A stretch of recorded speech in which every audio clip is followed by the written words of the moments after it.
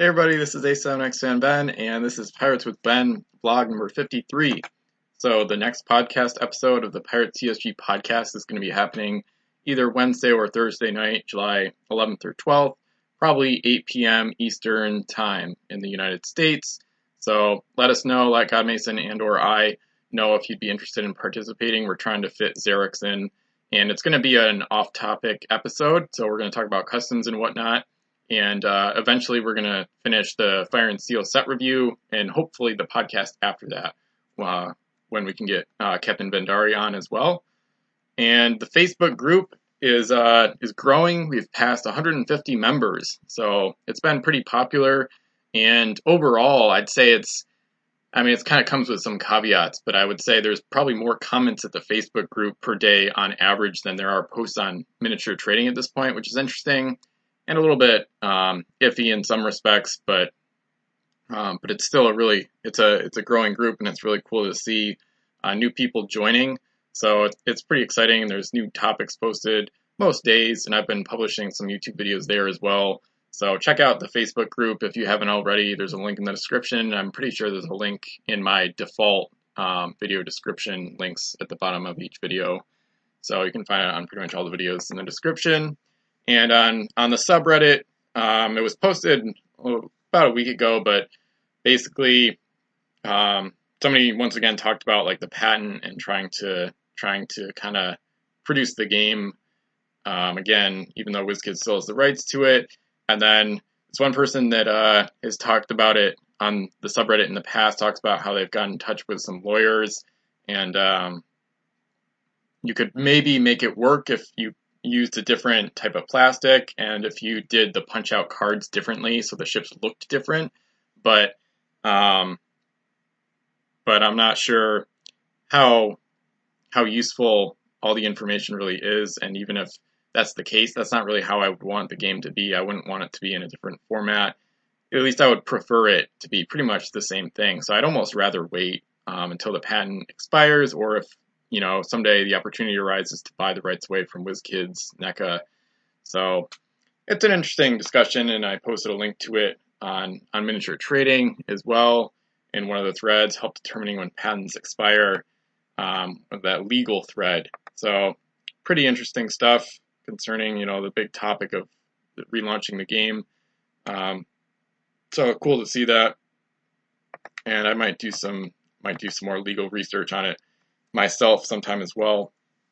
But getting into the features, the deal of the day, a couple of random ones. I think I've mentioned both in the past, but there's like a starter kit on eBay, so it's about $50. There's only 2 left, so you get a bunch of packs, box, a tin, and a mega pack. So it's a good starter pack. Not sure how many beginners with small collections are watching these vlogs. Feel free to comment and any questions you want to ask in the comment section. But it's a nice lot, and I think at least one member of the Facebook group got it and liked it earlier this year, or maybe last year.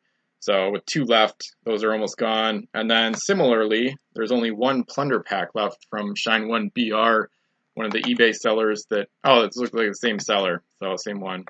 And the plunder pack on Hills Wholesale Gaming, it's $49, but their shipping's pretty high, and you'd preferably want to buy a bunch from Hills Wholesale Gaming at once to kind of get a bunch rather than paying a lot of shipping for a low priced item. But so the plunder pack is about $60 with free shipping on eBay. So you get the Delusion, 2 OE mega packs, and then the plunder pack map, which honestly isn't that great. I've written some battle reports on it. I used it a bit in like 2015, I think, before I got Ocean Fabrics, I think later that summer.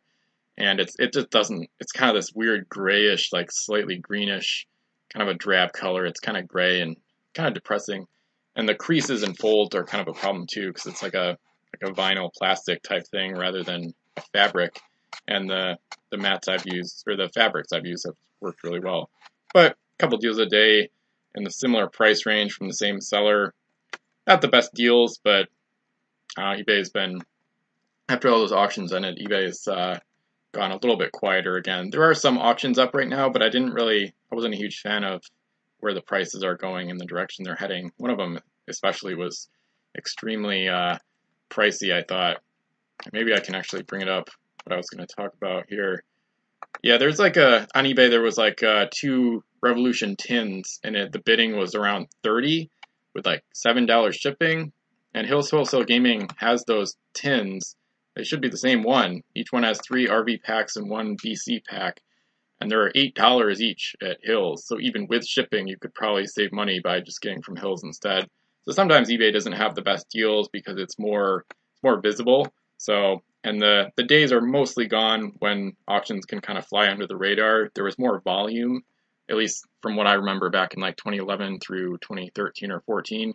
So with the higher volume of auctions, at least from what I remember, sometimes you could get some deals that flew under the radar. That's harder to do nowadays. And plus prices have increased a bit the past like 3 years or so. But Hills has the tins for less. So just in case you're seeing that and interested in it. So card of the day, sets 1 through 14. Number 3, Revolution. I'm going to go the unlimited version so we get the final SE box ships at the end of the set. Because these ones at the bottom were only in the unlimited version, I guess. So it goes to number 148. So 1 through 148. With the game piece number 26. I gotta start guessing again. Get back into the vlog here. 26, something in pirate name crew or like English ship maybe. If English for the second faction. Yep. Okay. HMS Oxford. Nice. All right. So this is a really awesome ship. So HMS Oxford is a 4-masted English schooner. It's an uncommon, number 026 from Revolution, of course. 12 points, 4 cargo, SL move. All 4 cannons are 2S, along with the schooner keyword, which lets you rotate on your stern at the end of a move segment, or move action, I should say, as a final move segment. So you can rotate on the stern, flip the ship around a bit, which isn't too useful, but can be okay for maneuvering and boarding. And then also, the ship gets +1 to cannon rolls against forts with an Esper. Another minor ability, not going to help the ship that much. It's nice as a fort wrecker, but the main strengths here are the speed, the cost, and the cannons. So to get 4 rank 2 cannons at this speed on a ship this large for only 12 points is one of the better firepower deals in general for the cost. So HMS London would be a good comparison. She's a point less, but has S+S speed, but her middle cannons are 2Ls. So that's a good comparison. They're both very good. And the Oxford is a great ship for towing English flotillas as well. The Gibraltar and Tower, those are the 2 English flotillas. They're both very good, so I like to use those with ships with at least SL speed, because SL speed is kind of generally the minimum if you want to play like reasonably competitively and try to win. Every ship should pretty much be moving SL or faster if possible. So you want to put helmsmen on slower ships.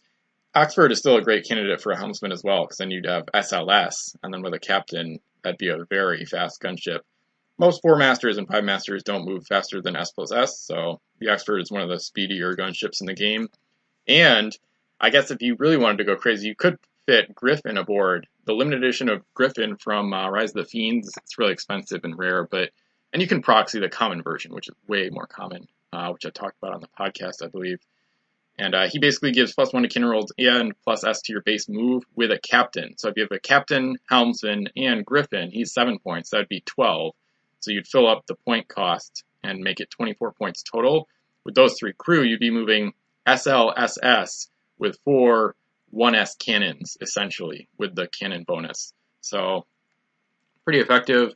Griffin's pretty pricey, though, so I wouldn't necessarily do that. I'd probably rather have him on HMS Swallow or a 10-master like the Shui Jian, for example, would be devastating and probably a better option, definitely. But that being said, still a nice combo. 2S cannons fit really well with Firepot Specialist, too, because 2S is pretty much the optimal thing to use with Firepot Specialist, because with Specialist, you have to decrease the cannon range to S. So if it's already S, there's no reduction if you're not using all-range cannons. And then, of course, you want accuracy. So Firepot Specialist would be another good recommendation here. Maybe a Musketeer or Cannoneer, but I'd probably keep it simple because it's kind of a cheap gunship. So you want to, at least for how good it is. So I'd probably want to keep it simple, even just Captain, Helmsman, Oarsman. And the English do have 2 Captain and Helmsman combo crew that combine the 2 abilities into 1 cargo space with Thomas Gunn and Hermione Gold from Rise of the Fiends. So if you use those, you'd have 17 points total, maybe 18 with an Oarsman just to keep them a little bit safer for boarding parties. But then you'd have that SLS speed with good cannons, but then with 3 cargo opens. So then you got a little bit of a hybrid setup, which is nice. So overall, obviously a lot of praise for HMS Oxford. One of the better English gunships in the game, and one of the better 4-masted gunships in the game overall, especially in terms of like bang for your buck. So this one is one of the better schooners out there, really. So game piece rating out of 10, probably say 9.5. I would say can't go lower than that. I would say I don't know if there's not really weaknesses. I guess none of the cannons are L range, and the ability is usually not gonna really result in anything. It could be good, but you kind of have to go out of your way to use it or expect like a fort wrecking situation to arise. So due to those factors, not quite a perfect 10, but you can make a good case that it's like a 9.7 or 9.8 out of 10. I don't usually go that finite with my ratings, but this is as close to a perfect ship as most factions are going to have. So pretty awesome. And I'll try to find it on eBay. It's probably out there somewhere. So check the description to see if you can get it online. Definitely highly recommended, and like borderline a must-have for English players like me. The English are my favorite faction. So picture of the day is a picture from a few years ago, or maybe less, when I acquired some ships. I think through trades, probably on Miniature Trading. Trading system is awesome. I've done, I think it said 120 track trades, so I can vouch for the system at Miniature Trading. Especially people on the Facebook group sometimes are wondering about trading and acquiring new game pieces and whatnot, and I think trading at MT is actually a really great strategy. But anyway, this is actually a couple things to mention about this picture.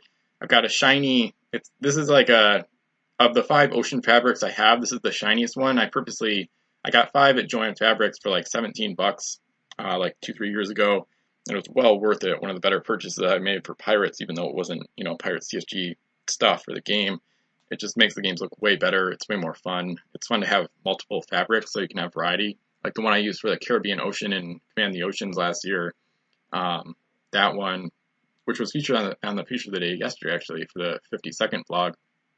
That one is like a lighter shade, kind of like almost like my Caribbean fabric, ocean fabric. And then this one is like a silky, shiny color, and it feels different in your hands. It's a cool way to change things up, and I really like how the shininess of it makes it look more like water. And I still want to do more with that with like plastic acrylics and whatnot someday. But it's really, and it's portable too. You can just roll it up or fold it up and throw it in your play bag or play box or whatever. So pretty sweet.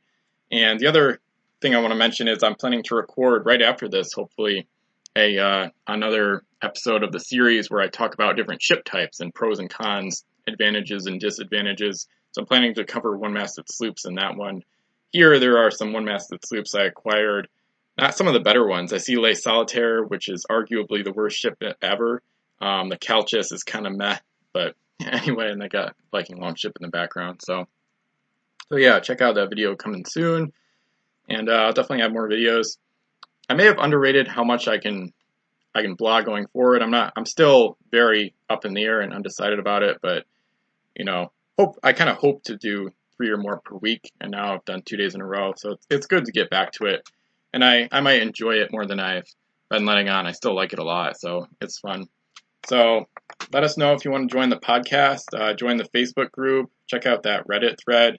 There's some other interesting threads on the subreddit, actually, about restarting the game and whatnot, and that Crow 169, he's done some legal research, which is awesome. So, and then check the links for the description, or for the deals, I should say, and HMS Oxford, highly recommended ship, one of the better schooners out there. So leave a like and subscribe if you want to see more Pirates content, and I'll see you again soon. So thanks for watching.